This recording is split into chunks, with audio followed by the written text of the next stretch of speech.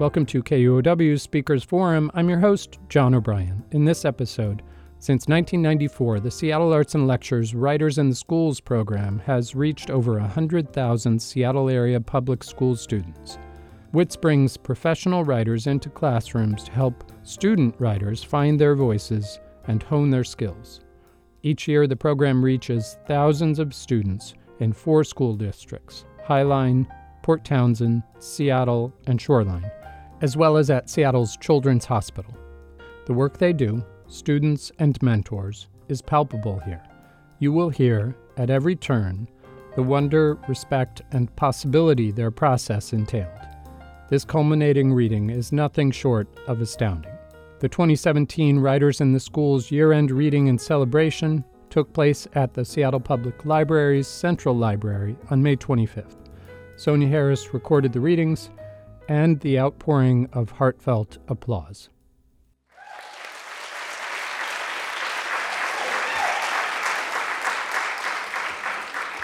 Good evening, everyone. Thank you for coming. How are you? Good. Thanks for being here. My name is Alicia Craven, and I have the immense honor to serve as the director of the Writers in the Schools program with Seattle Arts and Lectures, or WITS as we call it. This is the second night of our 2-year end-of-year readings in celebration of all of you, the students and writers and teachers and families who have made up the WITS program this year. It's a very special night. It's a tradition of the WITS program, which started in 1994, and we bring youth poets and fiction writers and essayists all together to share their work and be published in a chapbook as well. And to give you a sense of the scale of what you were part of this year, since its founding, WITS has taught over 100,000 students. And in the 2016-17 school year, WITS worked with 27 public schools throughout the Puget Sound region and Seattle Children's Hospital, bringing creative writers directly to over 5,900 K-12 students. Additionally, visiting spotlight authors came to WITS schools to connect with another 1,500 students to further make the connections between the published authors of today and the most important voices of tomorrow. And I think there's a specific way in which art that you both consume and create at this time in your life takes hold and kind of imprints and stays with you for the rest of your life. So it's powerful to start to hear your story reflected back to you in new ways and have that recognition of shared experience, sometimes just through a resonant emotion or a mood. It kind of makes the world feel more connected and less lonely, and it makes you kind of perk up and think like, oh, me too. And that takes craft and effort to articulate the specific in a way that feels really universal. So the writing you did in your classroom with WITS throughout the year and by coming here this evening, you're not only shaping the narrative of your own story, but you're also giving language to people for theirs, both your classmates in the class and the audience tonight. Your writers saw you had this gift, and that's why they asked you specifically to be here. So without further ado, the moment we've all been waiting for, it's time for the magic. And to kick things off this evening, I want to welcome writer Matt Gano and his writer Sequin Iris of the Center School. And Matt's second writer, Claudia Basile, could not be here this evening, but she's going to be sharing her poem through video. So we'll kick things off with that.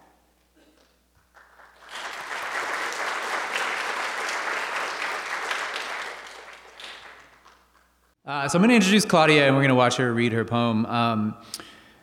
Claudia Basile's work defines bravery and risk-taking.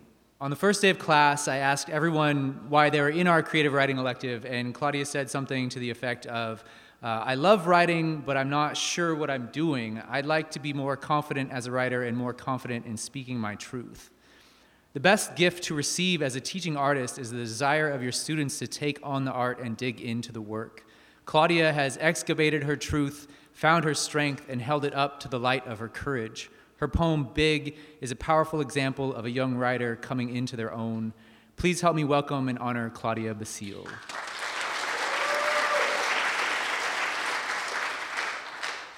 I've always hated going to the doctor's office. That cold smell that sings into your nostrils and claws at your tongue makes your mouth echo the taste of hand sanitizer and forgotten rubber gloves. I've never liked that whiteness, the way it burns your eyes and reminds you what you're there for. To know what's wrong with you. The scale has always told me what's wrong with me, Numbers speak louder than words. Numbers have always questioned why they can't pick me up, how heavy I am, and I always answer, I don't know, because I'm afraid that if I say it out loud, I'll hate myself. But I know that I don't need to say a word, because they're already making their own guesses. When I was younger, everyone told me that I had great self-confidence, and I always took it as a compliment. But when I got older, the pressure of my own strength pressed on my stomach, and I just got bigger and bigger and sadder, and everyone still told me that I had great self-confidence, and eventually I stopped taking it as a compliment.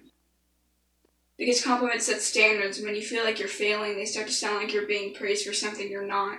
One day in 7th grade, a boy told me that I could use more exercise, and when I went looking for that self-confidence, I'd found that I'd lost it in the layers of fat that covered my collarbones and spilled over my blue jeans.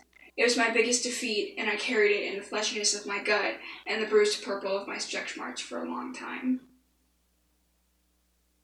I always used to measure the size of my stomach by how much of my feet I could see. Every time I looked down, I took another blow to my self-esteem. With every inch that I grew, I got a hold of a bigger bat and took a harder swing, and when it got to the point where I couldn't see my toes anymore, I didn't bother grabbing a weapon. I just wrapped my own hands around my throat and squeezed the rest of my worth out of me. I was the worst kinds of masochist, the kind with their own sadist inside them. My Satan was number-shaped. Beating your own demons is hard. But when you feel their wire jaws around your neck, suffocating you with their stale smoke, you know that you have to pry their teeth away from your skin before they bleed you dry and leave you to rot in your own self-hatred. I have never worked harder to destroy that part of me. It is the biggest war that has ever raged in my mind. Sometimes my hands shake because I've fought so long. My legs ache from running to the battlefield every day. The ground is stained with blood. I don't know whose it is anymore. It's easy to become tired of fighting. But when I look in the mirror, with my heart beating stronger and my blood pumping faster, I am proud of what I see. The pain becomes worth it. I still hate the doctor's office. The smell still tears at my nose, and the white still stabs into my eyes, but now when I look down at the scale, I can see my feet. And I know how to step on the numbers and muffle their voices.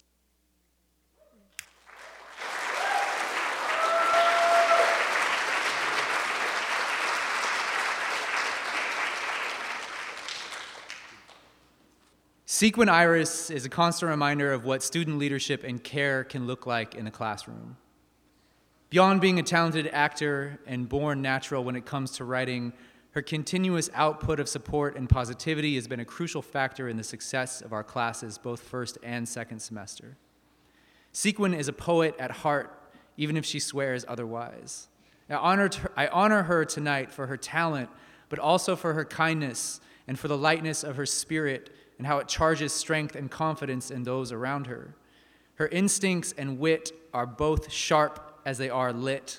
Her poem, 1000, shows not only her skills as a writer, but just how attuned she is to the human experience. Please help me welcome Sequin Iris.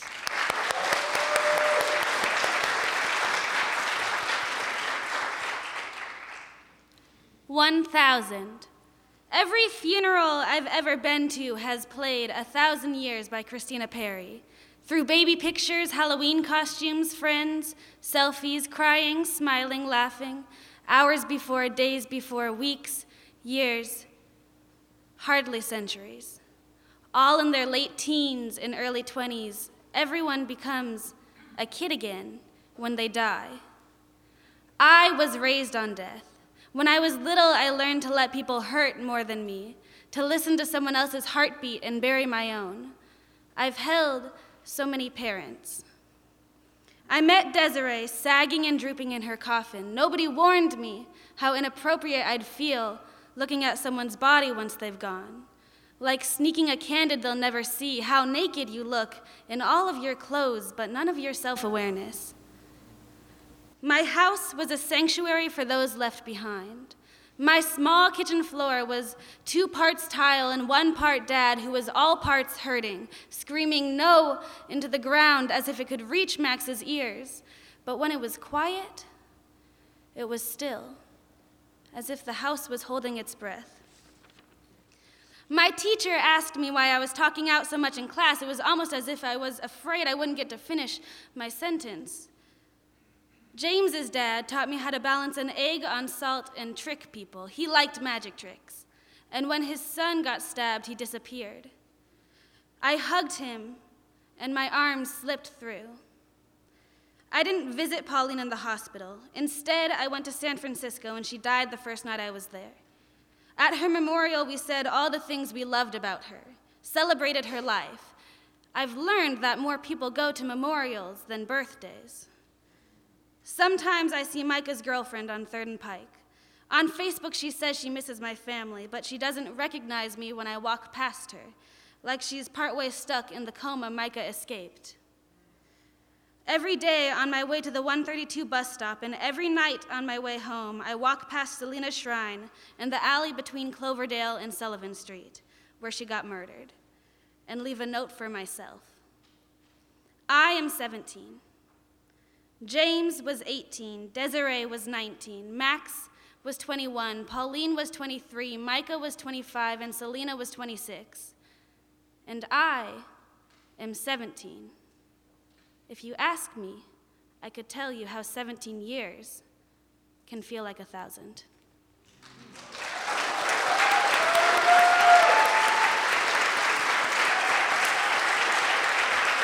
Thank you, Matt.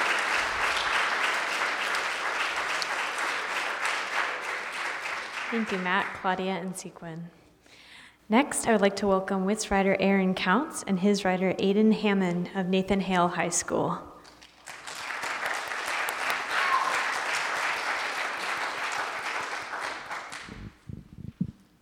What's up? In their poem, Lovable, Aiden Hammond asks us, who hasn't got something to adore? Well, current presidents notwithstanding, I guess. Truth is, we can all use this reminder from time to time. Loving yourself and finding beauty in others is a bold act of heroism we can all take part in. I love this poem.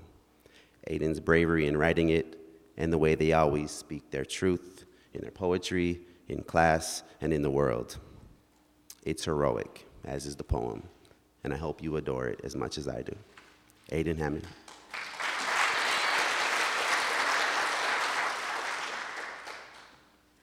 I used to pretend to have crushes on boys just because my friends did.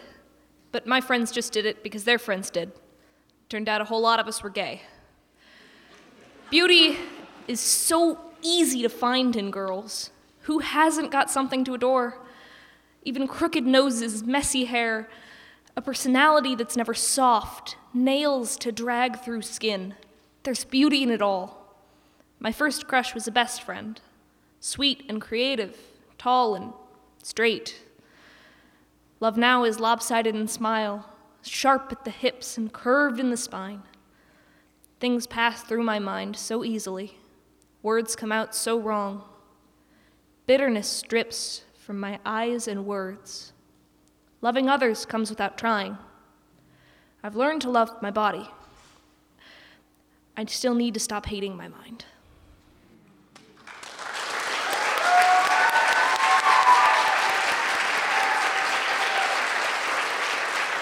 Thank you, Aaron and Aiden. Next, please welcome WITS writer Alex Gayo Brown with his writer Gada Hassan of Nathan Hale High School.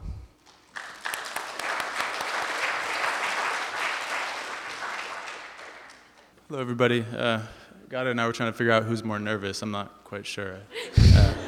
I'm pretty sure it's me. It's my great privilege tonight to introduce Gada Hassan, a freshman at Nathan Hale High School, to the stage. I had the pleasure of working with her and her classmates for a 2-week intensive residency back in March and April, during which we studied many different kinds of poems, including the elegy, which honors someone or something who's passed away. Previously, Gada had been a diligent but quiet student, always writing furiously in her notebook whenever I gave a writing prompt. I was surprised then, when during the elegy assignment she became so emotional she had to leave the classroom. I was at first concerned about her well-being, but I also thought, wow, she must have come up with something good. She did indeed come up with something good, which you will hear first in Gada's native language of Arabic, and then in her second language of English. The poem is an elegy for her grandfather who died last year in Baghdad. I didn't know this until yesterday, but Gada and her family came to the United States from Iraq about 6 years ago, which was also the last time that she saw her grandfather. The poet Robert Frost famously wrote, "No tears in the writer, no tears in the reader." There were certainly tears for the writer in this case, and tears for this reader too. Please welcome Gada.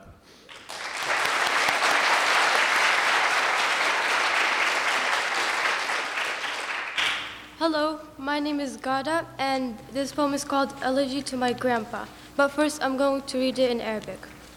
رثاء في جدي كل صباح أذهب إلى حديقتك وأتناول الإفطار معك حتى وإن كنت قد أفطرت قبلك.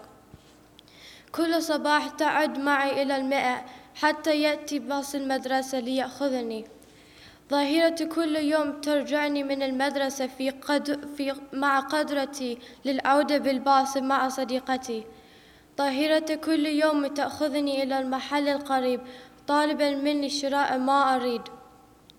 كل مرة أحصل فيها على درجة في الامتحان تهديني مالا وتخبرني كم أنت فخور بي.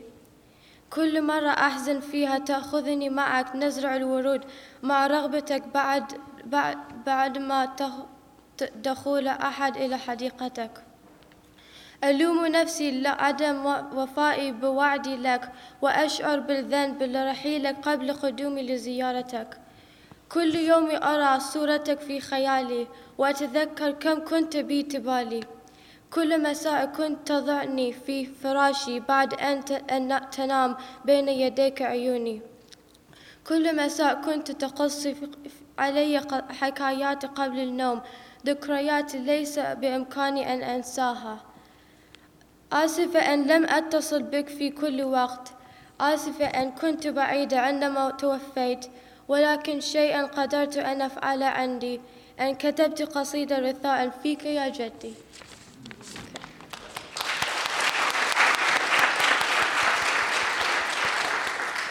And now this is in English. Elegy to my grandpa. Every morning I would go to your garden and eat breakfast with you, even though I already ate at home. Every morning sitting in your garden, you would count with me to 100 until the school bus came to pick me up for school. Every afternoon you would pick me up after school, even though I could ride the bus with my friend. Every afternoon you would walk with me to a nearby store and tell me to buy any snack I want. Every time I get a high grade on a test, you would give me $5 and tell me how proud you are of me. Every time I felt upset, you would bring me to your flower garden and plant plants with you, even though it's the garden you don't usually like people going in. Every day I blame myself for promising you I will see you soon and feel guilt because you left me before I could see you again.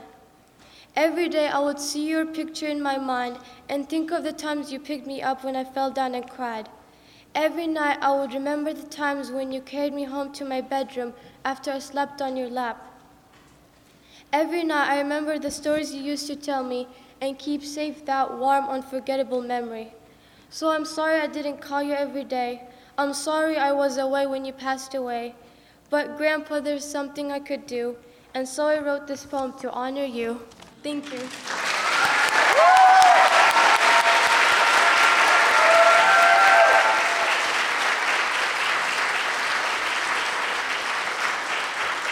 Thank you, Alex and Gada. Next, we have WITS writer Cody Farigo and his writer Rochelle Kawaka of Nathan Hale High School.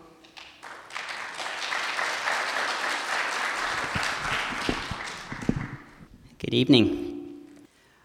Rochelle Kawaka started writing during the 8th grade while waiting for an evening bus, using the stretched and ambling moments to compose short poems and vignettes.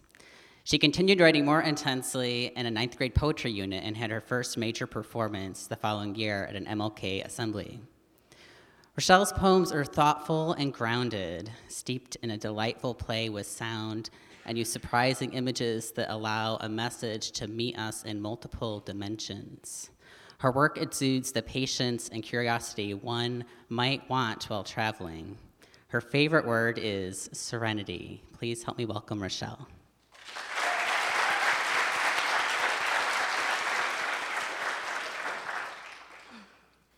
Self-love. Ladies, don't let what other people say about your melanin bring you down. Or they out there saying that y'all are way too loud, or trying to say that you can't rock your curls loud and proud. This is often what I say to encourage myself. I'm a kinky-haired, brown-skinned African-American woman. I'm made of brown sugar, cocoa, honey, yeah, I'm golden.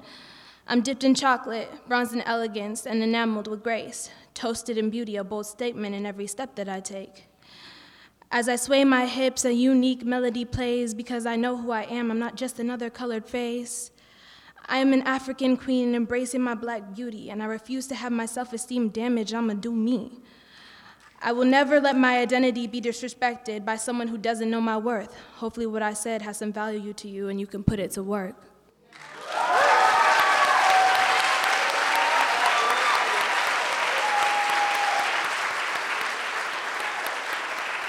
Thank you, Cody and Rochelle.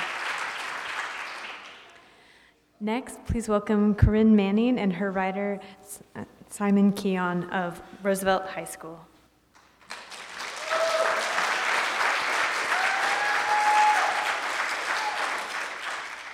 Last week, while we were practicing, I had Simon write down some final notes, and I told him, write down you are a being in a body. I emphasize that word being now, because in that moment my Jersey accent came out, and Simon wrote down, I am a bean in a body. The magic of Simon's poetry is the way he plays with language, explodes metaphors, turns images into something new. When our language limits the complexity of our identities, when we have more nouns than verbs, what else are poets to do? As we listen today, I'd like all of you to know or remember that you are sacred beings and bodies.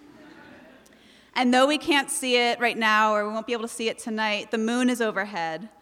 Simon has the moon guiding him, and let him hold it up to you now as he reads his poem, modeled after the poet Anastasia Renee. Welcome, Simon.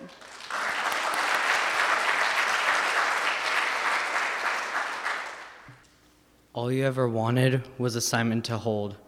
Why do you always have to be there for your little sister? Why did you get yourself into this? Don't you dare be transgender. Don't you dare get yourself hurt because you care. Don't you dare get your share of negativity. Don't you dare stand up. When you get yelled at, you sit there, frozen. It's okay. You're used to it. It's okay. They're bluffing. It's okay. You're gonna be all right. When your sister cries, you hold her and comfort her like it's the end. Why? The older you get, the closer you get to her. You understand everything. Now you know what you're good at. Your life, being a mystery. What's gonna happen now? No one knows.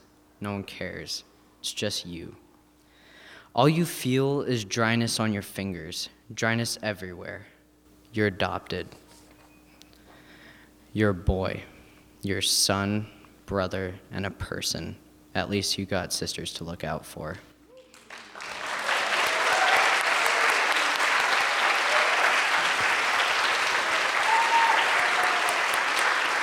Thank you, Corinne and Simon.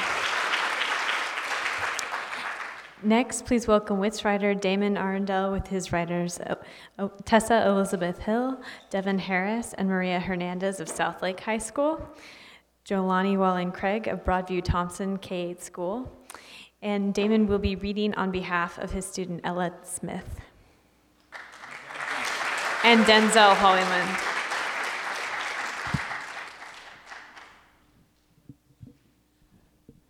Good evening. Let's try that again. Good evening. Good evening. Much better.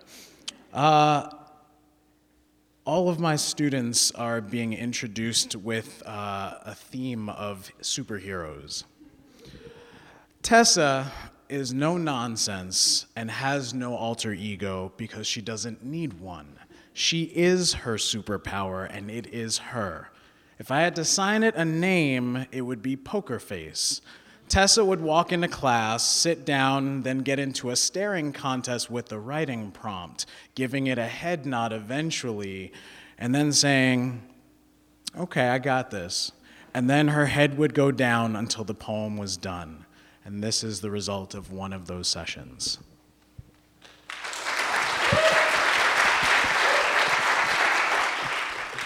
All right, my poem is called My Future Husband. Here is what you need to know about my future husband. He'll understand me even when I don't understand myself. His personality will be a reflection of everything my father wished he could have been and everything my mother wanted. He'll represent me as an individual person capable of making decisions for myself.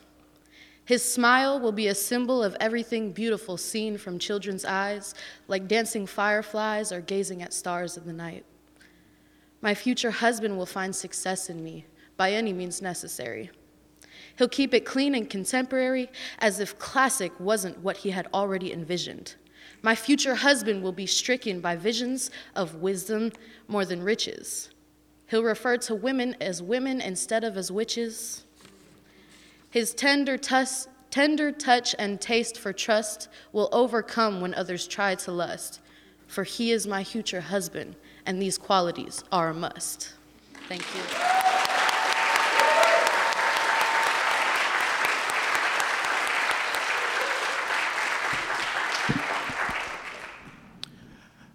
Next up is Devin.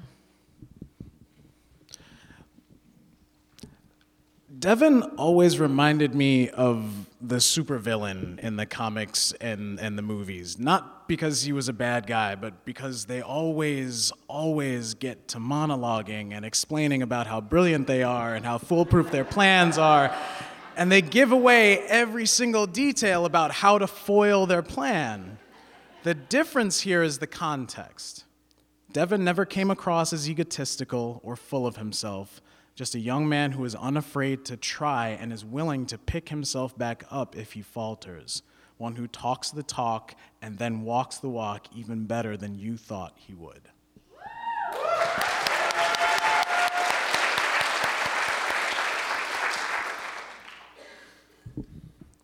As I get older, life is getting more real. I'm learning more about people who are hurting or is mentally ill. Trying to substitute poison with the internal pain they feel. Not even a little bit of hope that they might start to heal.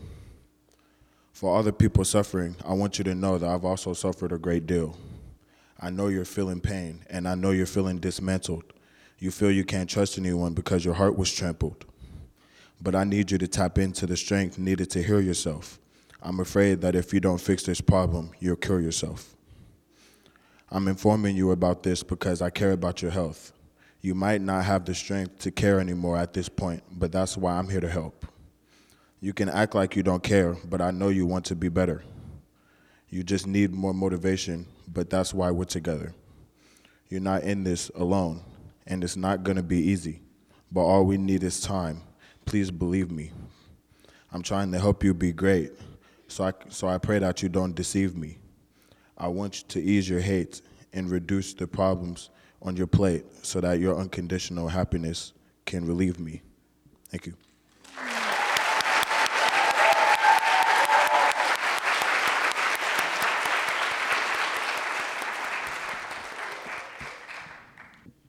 Next is Maria.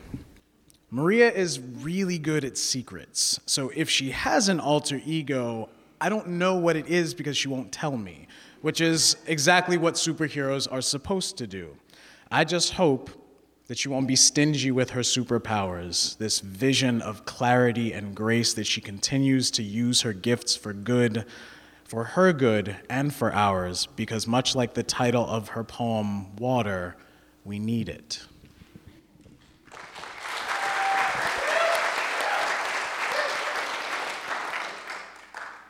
Water, what my mom told me to stay away from, what she thought would be the only thing I would drown in. Water, what I now see as my escape, my peace and tranquility. My mother never warned me against the fears and doubts I could also drown in. The self-talk, the self-hate talk, and the lack of confidence would be things I would let myself drown in. But it would also be up to me to keep swimming or let myself sink deeper.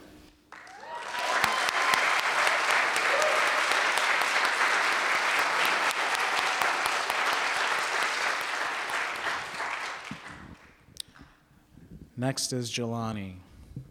Jelani is like the young superhero in his origin story who just realizes he has powers and is kind of geeked out about it, but he's also geeked out about all kinds of other things, so he doesn't fully know how powerful he can be. Jelani was always full of energy and often had lots to say in class, sometimes on topic and sometimes not, but whenever I called on him, a perspective that the group had not considered yet was suddenly brought to life. His poem is an example of the unexpected brought to life by his superpower imagination.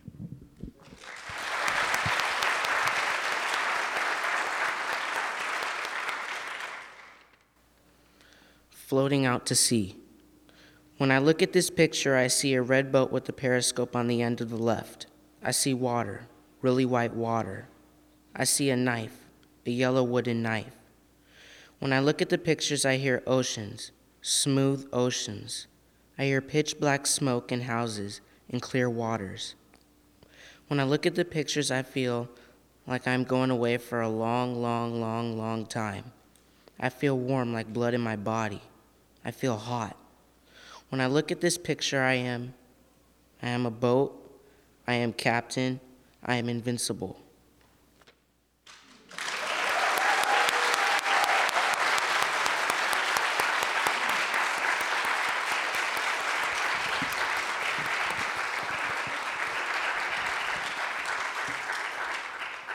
And finally, I'll be reading the work of two students. First is Denzel. Denzel is the Clark Kent that doesn't know he's Superman, or maybe he's the Hulk that doesn't know about Bruce Banner. Denzel would occasionally get stuck in his thoughts, puzzling over specific details and whether he was allowed to go in a different direction. But once he received permission to just fly wherever his creativity led, his kryptonite faded away. The day this happened is when he wrote this poem. My name is Denzel. My green is dark. My green is special.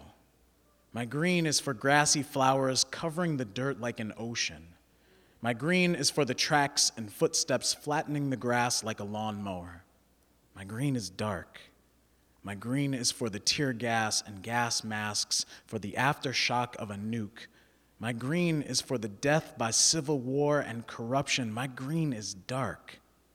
My green is for the silence and solution, where grass is still growing if the soil is still rich. My green is for the rise in any situation.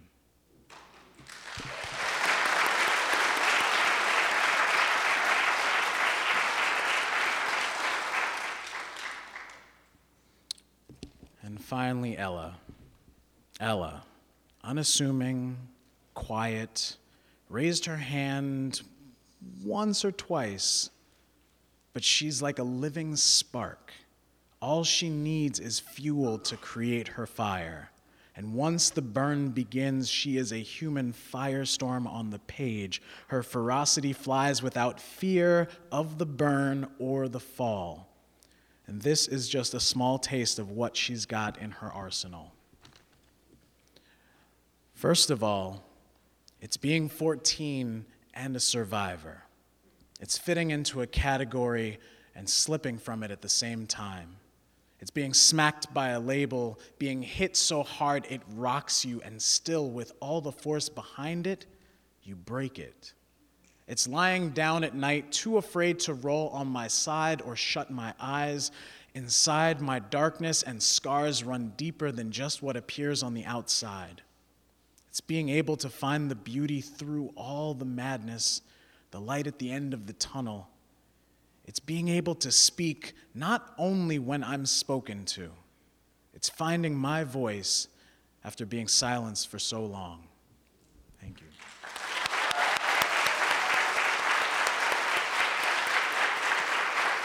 Thank you, Damon, Tessa, Devin, Maria, Denzel, Jolani, and Ella. Next, we have WITS writer Gary Lilly and his writers Katie J. and Ingrid Schultz of Port Townsend High School.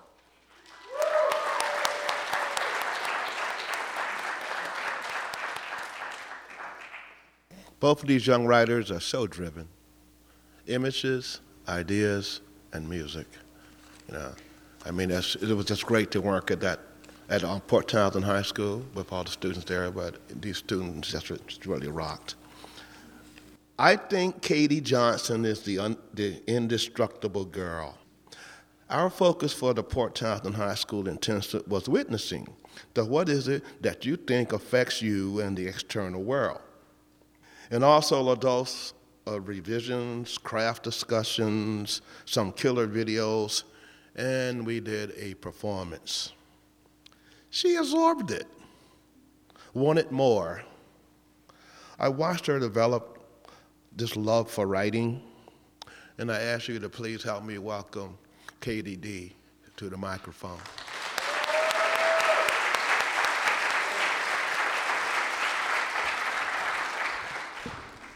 Hi there, I'm gonna read you Bright Orange Vest.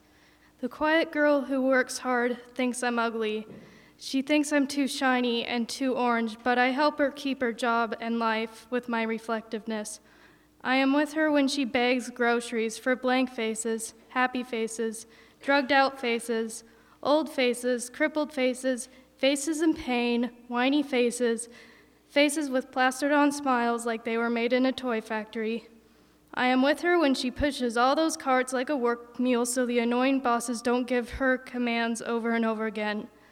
I've witnessed the girl coming up to the guardian of the time clock, exhausted and asking for a lunch break when it was a minute away, and having the guardian say, "You need to catch up on carts." Sometimes during her lunch break, we go on adventures, like walking around the swamp where the ducks and homeless people are, eating some crappy Mickey D's when she feels like not spending a lot of money at the cautionary deli. We go through the hustling and bustling boatyard just to go to the beach, or we just chill in the bright, typical depressing break room where she looks at her iPod to check social media, or she texts the lanky musician she calls her boyfriend. The break room from the outside looks like a tiny window facing the bus depot, but to her, it resembles a cell that stares into the abscess, looking for an adventure, freedom, and meaning in life. From the inside, the break room is just a place where people go to eat or relax from a busy, busy day at work. I help her make money along with my friend the Black Apron, and that's one reason why she doesn't hate me. When she ain't there, I dangle on the hanger, waiting for another adventure for me, another day of work, another life away from my mundane life as a vest. As I hang here, I wait, hoping she comes again, and think about my life as a work vest and how I came to be.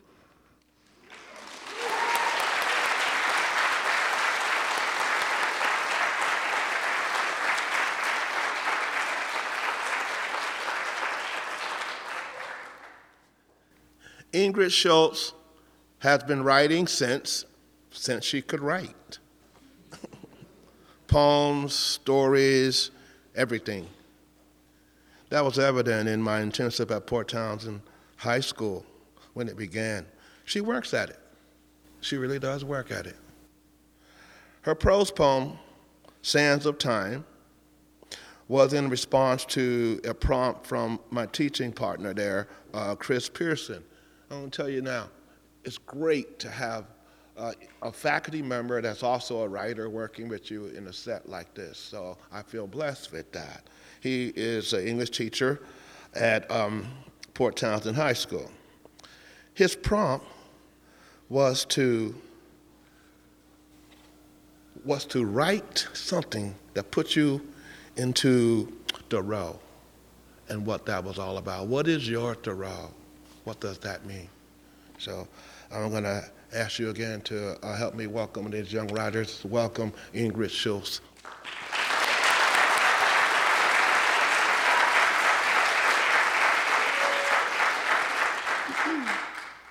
My poem is called Sands of Time.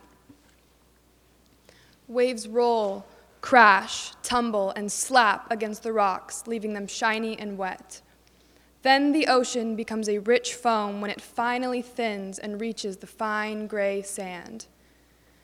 The whoosh of the water brings up a mist of salt spray that temporarily closes my eyes, and I feel the cool mist touch my face while a breath of wind pushes back my hair.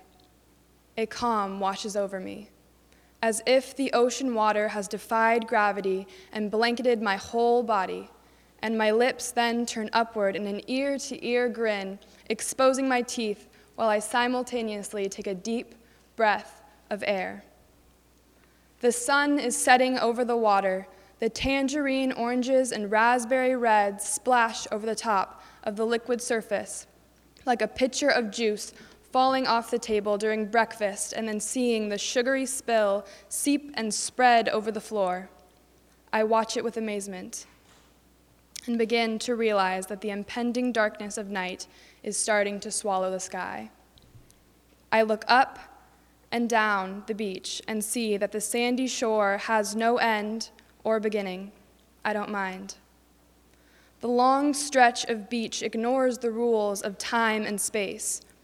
No one can ever grow old here. No one can ever get sad. The grains of sand are filled with memories and imprinted with the pounding of footsteps. Then my ears wander to the sound of laughs and giggles from coming up the beach. My family is at the bottom of a bluff sitting on a behemoth-sized piece of driftwood. At this instance, they don't seem to notice me, and that is okay. I breathe in and out, as if I'll never smell the ocean again. I try to get every last bit of the air and always keep it in my memory. The smell of salt, sand, and love. I never want to forget this. Time has stopped. Everything is still. Even my thoughts. I'm at peace. The world has begun to drip together into a beautiful painting. My Walden is here, where time stops.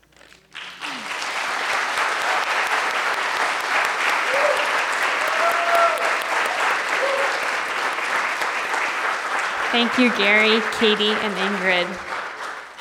Next, please welcome WITS writer Imani Sims and her writers Haley Krause of Renaissance School of Art and Reasoning, Kiana Lino of Broadview Thompson K-8 School, Tatum Hadley of Catherine Blaine K-8 School, and Jemiah Barker and Wynn Vo of Cascade Middle School, who will be doing a group poem.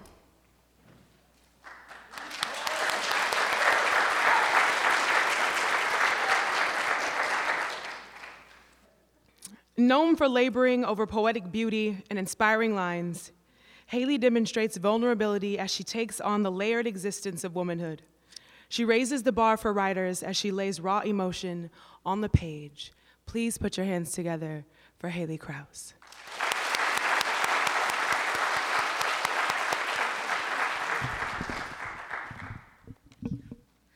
Hello. So my poem's called Blue. Okay. Her favorite shade of nail polish is a light blue color called Behind Her Smile. You can slap on some makeup and call yourself beautiful. You can binge and purge and starve yourself and call yourself thin. You can cry yourself to sleep every night and wake up the next morning and say you're fine. You can have 1 million fake friends online and have 0 friends in real life and call yourself popular. But when you take off the makeup, when you eat something and stay full, when you are done with the pain, when you disable your Instagram account, what are you now? Just a light blue nail polish called Behind Her Smile.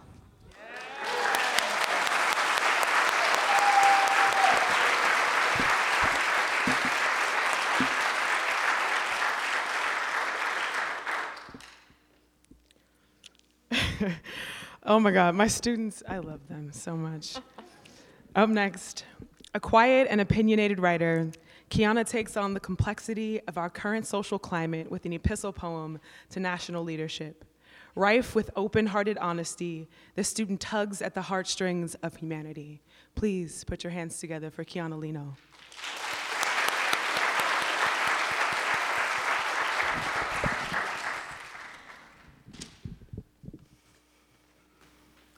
Dear America, one nation under God.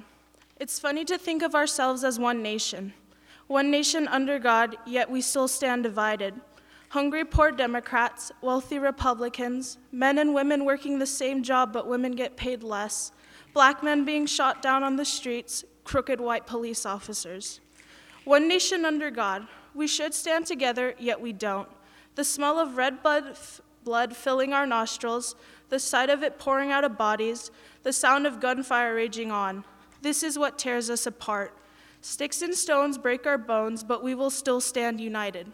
How can we stand united yet, but people still feel they need to ask, does my life matter less than his?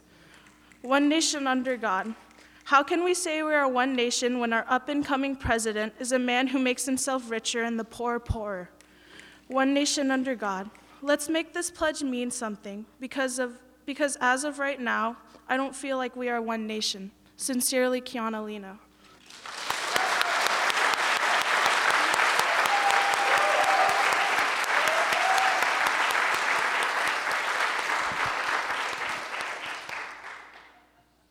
Transporting us to another world, Tatum uses poetry as a vehicle to discuss the fantastic. In this post-apocalyptic piece, we meet a hybrid character who tells the tale of a gruesome future. Please put your hands together for Tatum.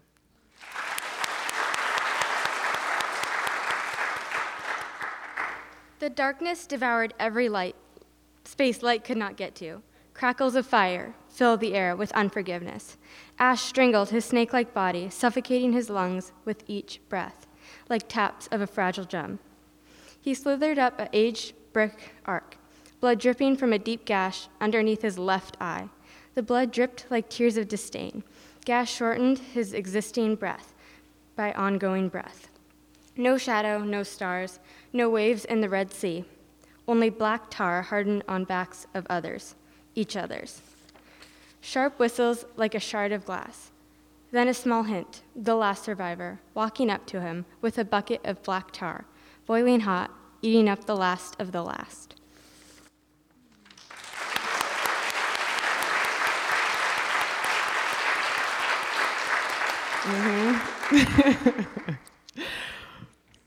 It is my absolute delight to present these two writers.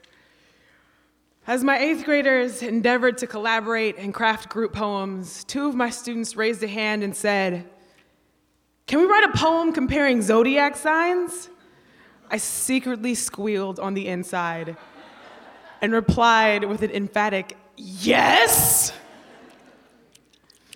Jemiah and Nguyen have created a poignant and hilarious comparison poem about the zodiac. Please put your hands together for Jemiah and Nguyen.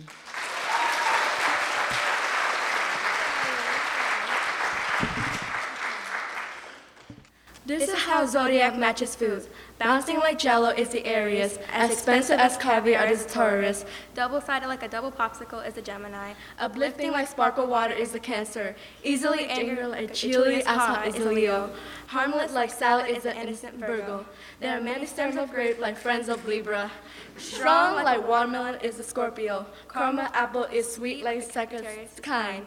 Determined like coffee is the Capricorn. Cold outside but sweet inside like ice cream is the Aquarius. Nice but easily broken like an egg is a Pisces.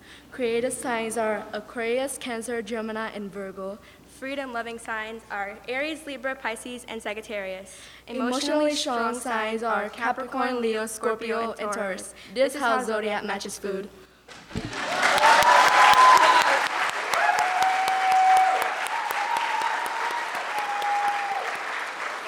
Thank you, Imani, Haley, Kiana, Tatum, Jemiah, and Nguyen.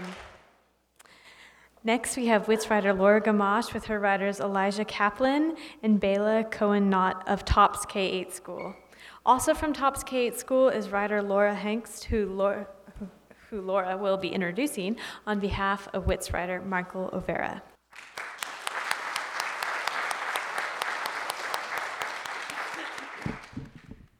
All right. Elijah Kaplan. First of all, I have to tell you that he was telling me about base 12 a lot before we started, and my head is really quite busy. His current favorite word is philosophy. A nice long word, he says, with a depth of meaning. Elijah throws active verbs into his lines with the verve of a chef tossing seasonings into a pot. In the camp, a sparrow emits a piercing chirp. Trees quiver and rustle. Dirt grates, and the tired narrator shambles. It ends. The log I sit on is strangely lumpy and misshapen. The air mattress has a similar quality. I love the offhanded wit of that last line. He said he doesn't usually use humor, that the line presented itself when he didn't know how to end. He's a writer. Please welcome Elijah.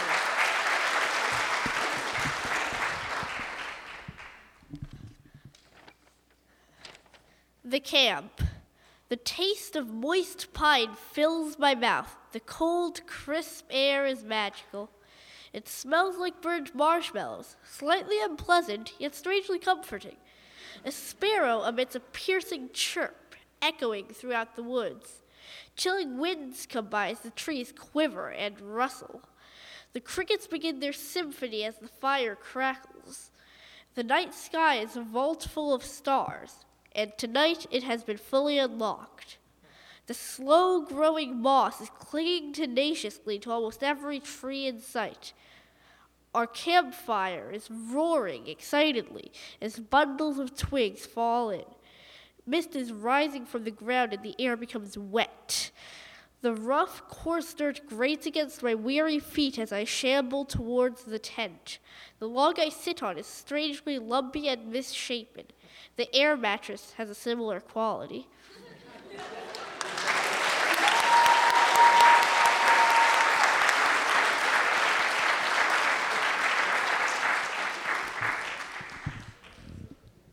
That's great. Bela Cohen-Knott is currently reading Pride and Prejudice. She keeps the hardback 7-book Jane Austen boxed set with gold-edged pages in her school locker. Her advice to budding writers is, if you have an idea, don't worry if other people won't get it, just write. Her Just Mercy poem started with lists of words made from 2 other poems. She liked figuring out how I'm going to use mounds in there. Funny, she says, since my dad plays music with a group called Mounds. All Must is composed of 6 precisely honed couplets. Here's Bela to give it to you.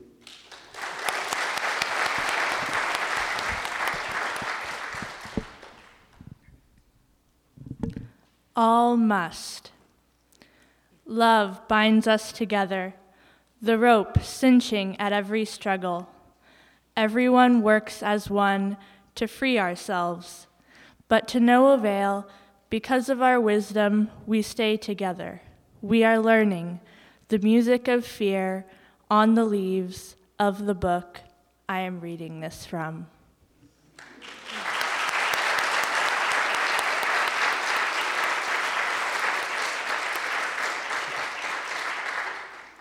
And now I will channel Michael Overa to introduce Lola Hengst, who I got to work with when she was a 6th grader last year. Lola recently, and somewhat reluctantly, confessed to me, Michael, that she started writing this story while I was in the middle of instruction. As many of the writers here can attest, that's far from a bad thing. This story clearly shows not only her enthusiasm for her writing, but also an ability to be at once insightful and humorous. Lola's story, New Kid Problems, is clear proof that, again, like many good writers, she has mined details from her own experience. Welcome, Lola.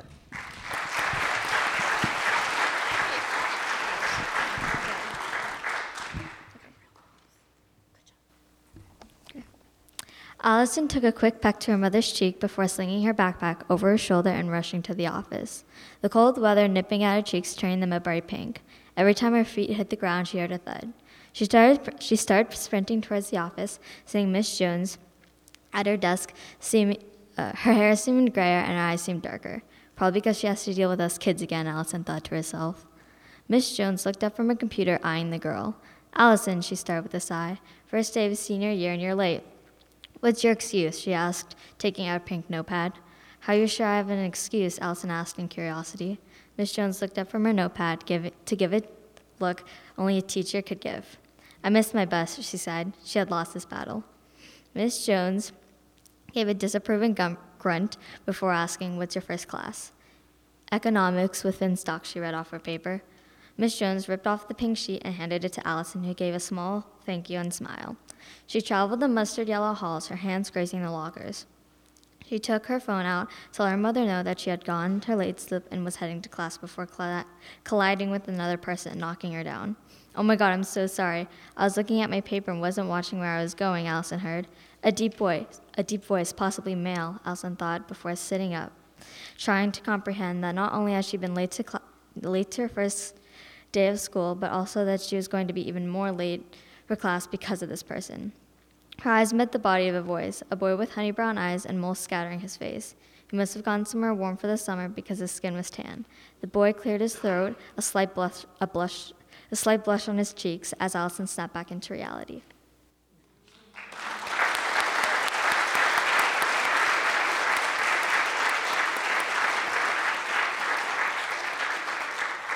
Thank you, Laura, Elijah, Bela, and Lola, and Michael in absentia.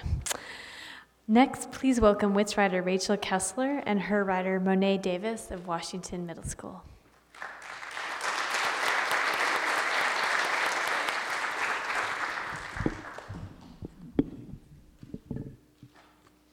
When I asked Mr. Rietz's sixth graders at Washington Middle School to go inside of an object and write from its point of view, Monet Davis literally exploded out of her seat. Her vision was so big and powerful.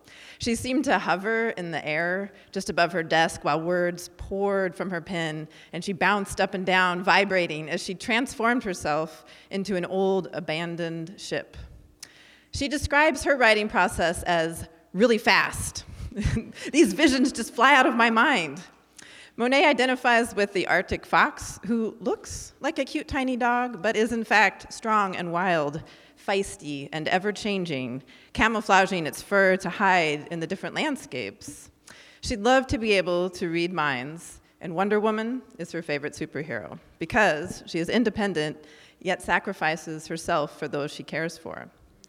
Please join me in welcoming this rising young writer who, in her own words, is unique, confident, and bold, Monet Davis.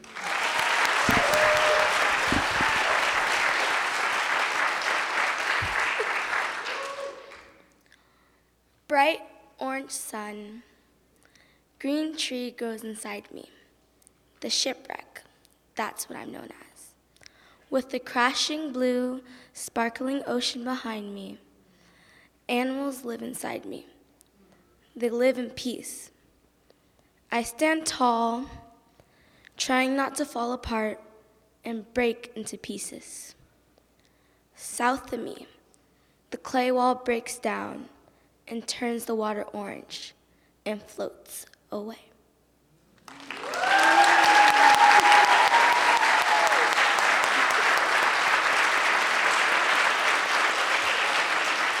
Thank you, Rachel and Monet. And next, this is an addition from your program, but another exciting part of the WITS program is the Youth Poet Laureate program. And this was founded 2 years ago in collaboration with WITS by Aaron Counts and Matt Gano. And this year, Angel Gardner, who is a Youth Poet Laureate, is here. And literally, her books just arrived from New York today, and Blood Melody. And she's going to be reading at Folklife this Saturday at 2:00, along with the other Youth Poet Laureate finalists. And you'll get to learn who the next Youth Poet Laureate is going to be there. So she's going to read an example from this book. But first, I want to invite Matt and Aaron up on stage to introduce her.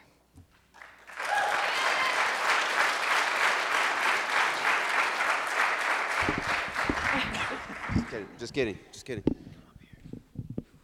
I didn't even see you come in. I didn't either. Sneaky.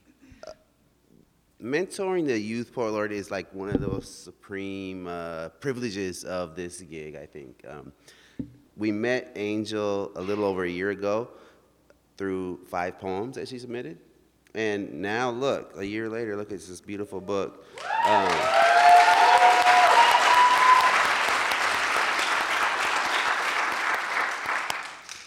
Yeah. Yes, so anyway. Go ahead. We didn't plan any of this.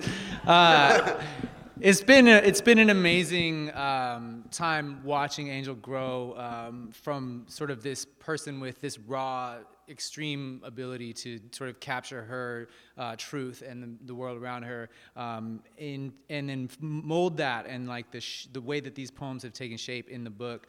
Her ability as a writer is astounding. Also her ability as a learner and someone taking some of this feedback that Erin and I were providing and synthesizing that into the poems was also extremely, extremely impressive. So we're just so proud of you and really excited for y'all to see the work that's in this book. We'll be at Folklife on Saturday for the Youth Poet Laureate Showcase, and Angel will be featured there with her book, and we'll also be naming the next Youth Poet Laureate of Seattle on Saturday. Mystery until Saturday. Yeah, it's a mystery till Saturday. Don't say nothing. You know who it is. All right. Please help us welcome Angel Gardner, reading from her new book, Blood Melody.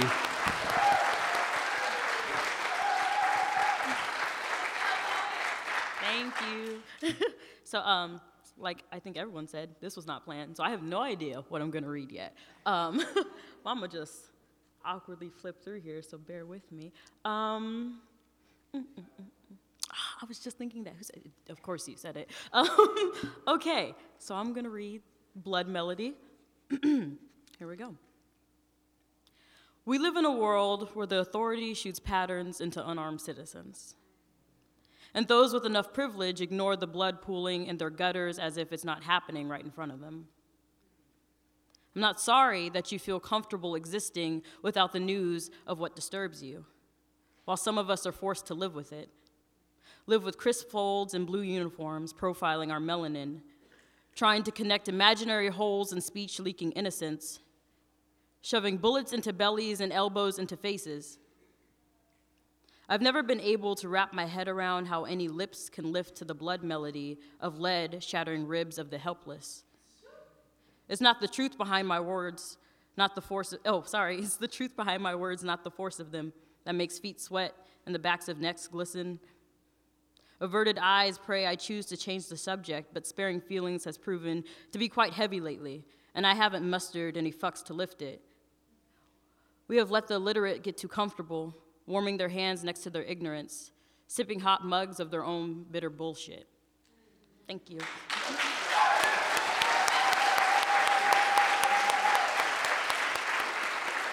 Thank you, Matt and Erin and Angel. That's going to be 2 o'clock at the Cornish Playhouse on Saturday. Yeah, you speaks right before, and then Ringside Slam right after. Yeah, make an afternoon of it.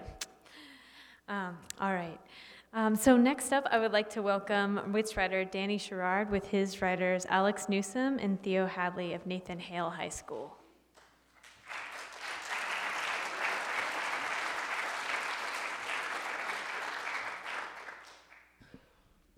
High school can be an intimidating place when you're teaching poetry there. Before 11 a.m. And most of the freshmen you're teaching are taller than you.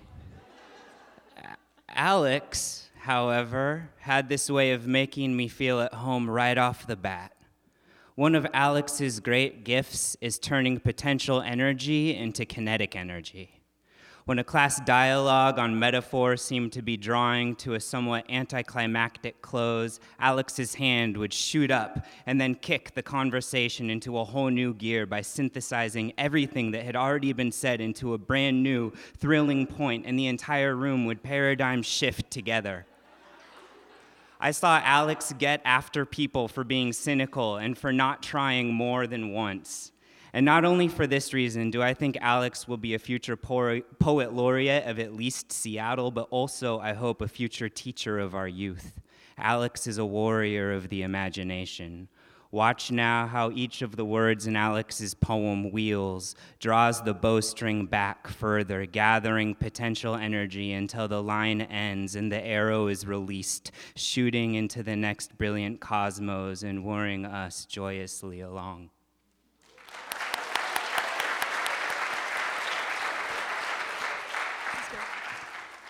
This is called Wheels. The wheels of your soul spin, as does the earth, with those mighty green and blue hues, those hues that control the circle of life, which spin as well. The waters that float to the ground, the waters that fall to the sky, a world of no sense, contradictions, the turning of space, the cosmos, with those brightly lit far-off sun relatives. You spin, I spin, our stardust can spin. They're with us in our journey through time. We're rebels, not linear. No line is going to look at us and think same. Lines are lonely creatures, uninteresting. No, everything says that we should be linear, but we don't sit still like an ignored book on a messy desk in a messy room. It's pages untouched by hands. It's pages untouched by eyes. No, our movement is like a dancing fire waving goodbye to the flyaway sparks that kiss the wind. The fire, she sways with the wind, telling a story with the light she brings into the world, into the sky. Our wheels spin, forever leaving dust behind, as we inch closer and closer, traveling at the speed of light, but never reaching our infinite destination. Even as our wheels begin to wear from the uneven, unpredictable ground below, we can't stop spinning. No, the wonders of this world are far too beautiful to miss out on. Our wheels spin, with wings on their backs, carrying the weight of the world on their shoulders, the future in their eyes. In your eyes, in our eyes, those wheels spin. They spin with the boom of thunder. They spin with the crash of lightning. Our wheels are ocean waves roaring, recalling the mysteries beneath. Our wheels spin. They tremble as they near the sunset, a star ocean with brilliant reds that preach passion, oranges that whisper glory, pinks that sing grace, and soft, light purples that don't speak at all. Our wheels spin into this ocean, embraced by the warmth of color. Our wheels spin, as they do, forever. Even time can't withstand our tracks left on Earth's crust, teaching our ways of everlasting. Our wheels, greeted by the night star-freckled sky, magic explained only in poetry. Her face is only describable by the words unspeakable. The language with the words our tongues can't touch, for her beauty isn't comprehensible. Our wheels spin round, around, around the moon and around again, to see our globe, to kiss her farewell, and to hope we see her again. Those wheels spin.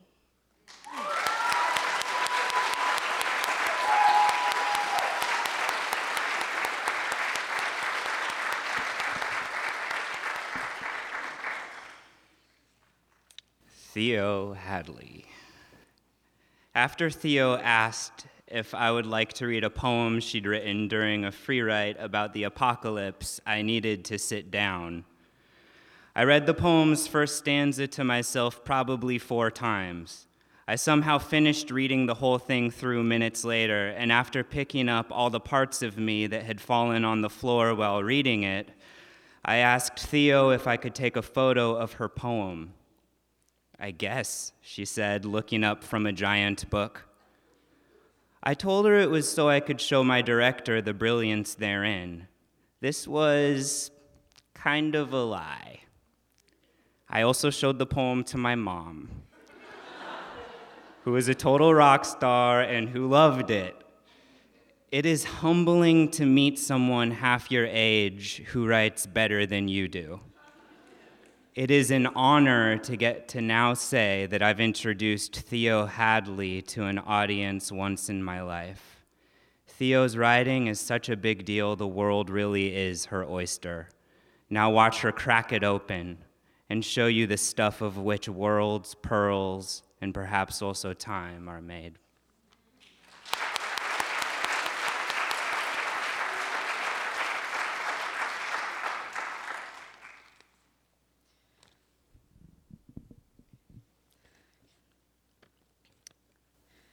Yes, the months will pass. You'll keep going back to the lake, letting your feet bend with your eyes closed, trying to feel the rocks again, because we both know you want so badly for this to be a matter of rehabilitation.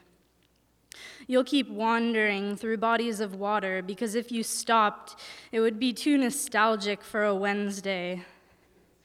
But you don't even remember the days of the week anymore, do you? because whatever day it is, it will be too far gone. You've stopped letting your hands gloss over the days, you've stopped counting, and you've let red markers become inadequate. You will be fully aware of yourself as you become lost on the world. You'll remain fixated on people's hands as you forget how to warm yourself up again. The edges of your pants will be wet all of the time. Your mother's hands will start shaking. The neighbors will start standing in their doorways. You won't be riled by this. You will stop wearing the combat boots, the heavy ones your grandmother wore. You'll start sleeping in your brother's bed at night, consoling your body and soul, telling yourself you will console your sanity tomorrow.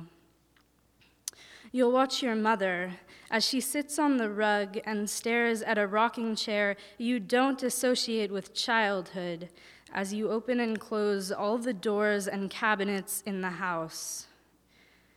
When you've considered that no one ever blatantly told you that you have been tying your shoelaces ineffectively since second grade, you will pull out the book of maps that you can't read effectively. You will go through the montage again, but this time lying on your back.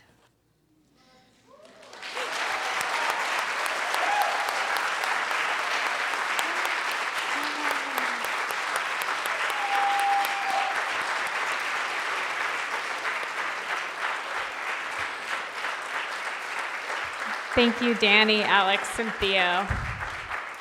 And I just want to add that their residency was so fresh, ended like a week ago, that Alex and Theo's poems are included as an insert in the chapbook. And so last, but certainly not least, please welcome writer Nikita Oliver and her writers Alexandria Evans, Washington Middle School, as well as Nia Thomas and Zuseng Zhan of Franklin High School.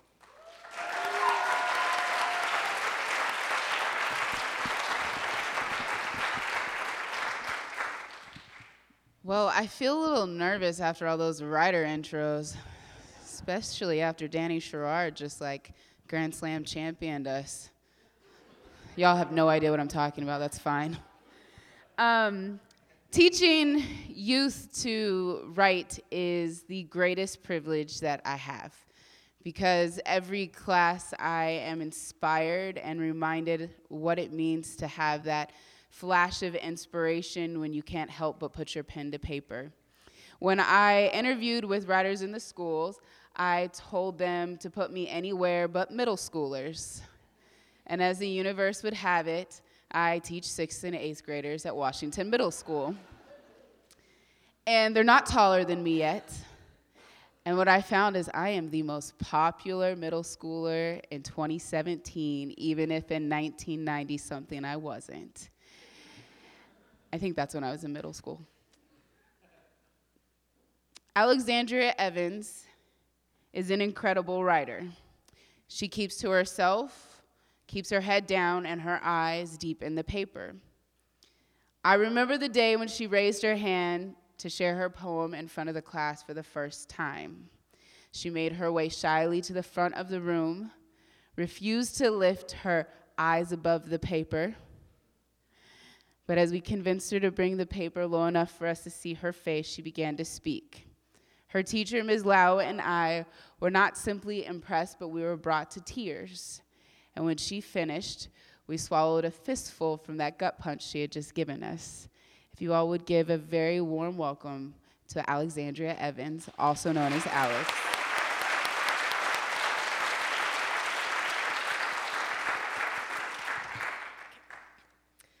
The name of my poem is called Shout Out. Shout out to my aunt for breaking down the walls of medications. Pills and potions filled her systems, but she's free. She is overcome. Free from the locked up days and weekends she had to take out of her life just to say, how can you cure me? Free from the waiting rooms, checkups, pressuring doctors, telling her, we can cure you, while turning their backs, looking at each other and whispering, what can we do?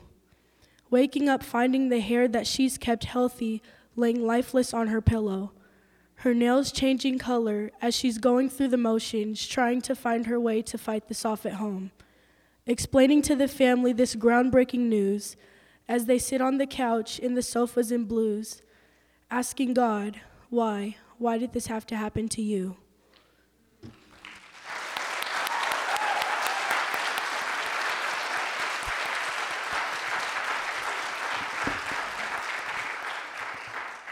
And as we all need a little balance, I also get the immense pleasure of teaching at Franklin High School, spending time with these incredible 11th graders every Thursday. And we're actually not done with our residency yet either, so these young folks are really pushing their way ahead, despite the fact that we have one more class left. Franklin High School is like going home to family.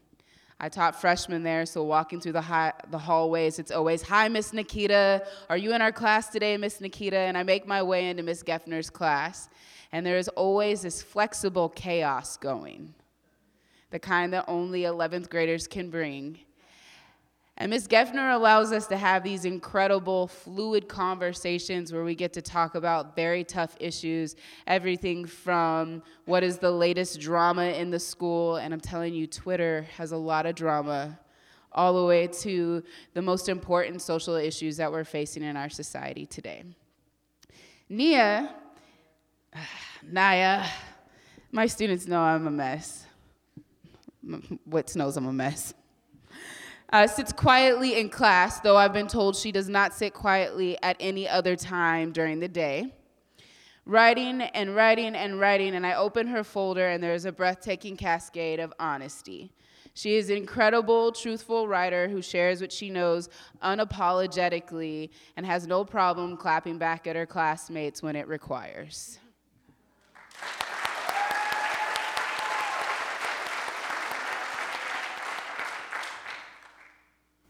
My poem's called, can you guys hear me? All right. My poem's called I Know Now. I know now. Nah, I know now. As a matter of fact, scratch that. I been knew. I been knew that she had a sensitive side. I know that her insides are soft like marshmallows. You bite down on them and they melt so lovely on your tongue. She remembers watching touchy-feely movies and trying to hold in her tears, trying to hide the fact that yes, she does have feelings, and yes, she is just like the other 8 billion people on this earth. She now knows that there is no reason for her to hide behind this invisible shield or wall she's had up. Now she can let go. Now she is free.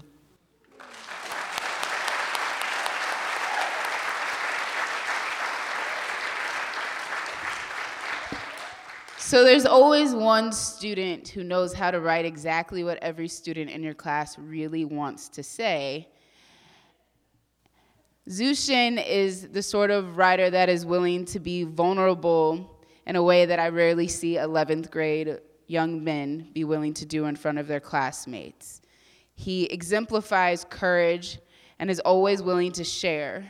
He knows how to talk about matters of the heart and really knows how to open us all up to the matters of truly tender hearts and help us be willing to share our whole selves. Give it up for Zushin.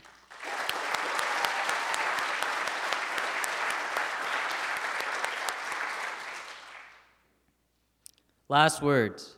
Since the day you started a new chapter within me, a rainbow will always appear in the sky, because whenever I looked up, I saw you in the reflection. It would rain darkness, but the sun always bloomed brighter. But when it was the next chapter, I realized it will only rain darkness. I realized the next chapter was without you. I lost you. I lost my smile. I lost my happiness. I lost my everything. The chapter with me and you was burned. Everything was burned. Every day I'll be living in darkness, within my ribcage, trying to find my heart, the other half of me. Lost within myself, shattered by your game, broken by your hand, bleeding the hate within me because the love for you is still chained inside of me. Still so dark. So trying to cry a new view, I just don't know what to do. I don't want to believe it was a game, I just want you back. I can't stop the bleeding of the pain, I just want to know the truth. I thought you would be a game, I just want to hold you. Instead you became my rain, I just don't want to see you. I just don't know anymore. Sometimes, I just want the truth. I never understood why you left me. I don't even know if I did anything wrong. Left with these memories, you got my head bleeding. heart aching, and whenever I look back, I could never hate you for stabbing me. I could only love you, tell you I needed you, and always want you, knowing you never come back to me. I've been told to move on, but how is that possible when I'm still in the year of 2016? The day you told me you wanted to take memory photos, but then you disappear without leaving me unseen like you always do.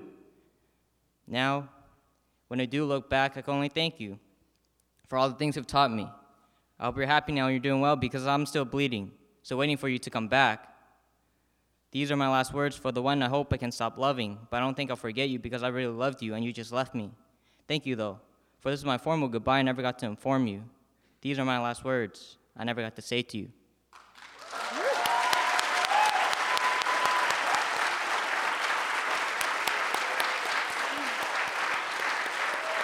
Thank you, Nikita, Alexandria, Naya, and Zushan. Man, can we just give it up real quick for all the young writers again one time?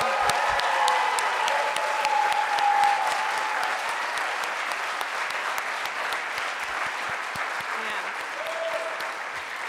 My heart is full. And whenever there's, bad or overwhelming things in the ether, I think I'm going to think back to today and just be like, yeah, we're going to be okay. We have there's good reason for hope. Thanks for streaming this episode of Speakers Forum from KUOW 94.9 Seattle. The 2017 Writers in the Schools Year-End Reading and Celebration took place at the Seattle Public Library's Central Library on May 25th. Thank you again to Sonya Harris for our recording. Tune in again soon.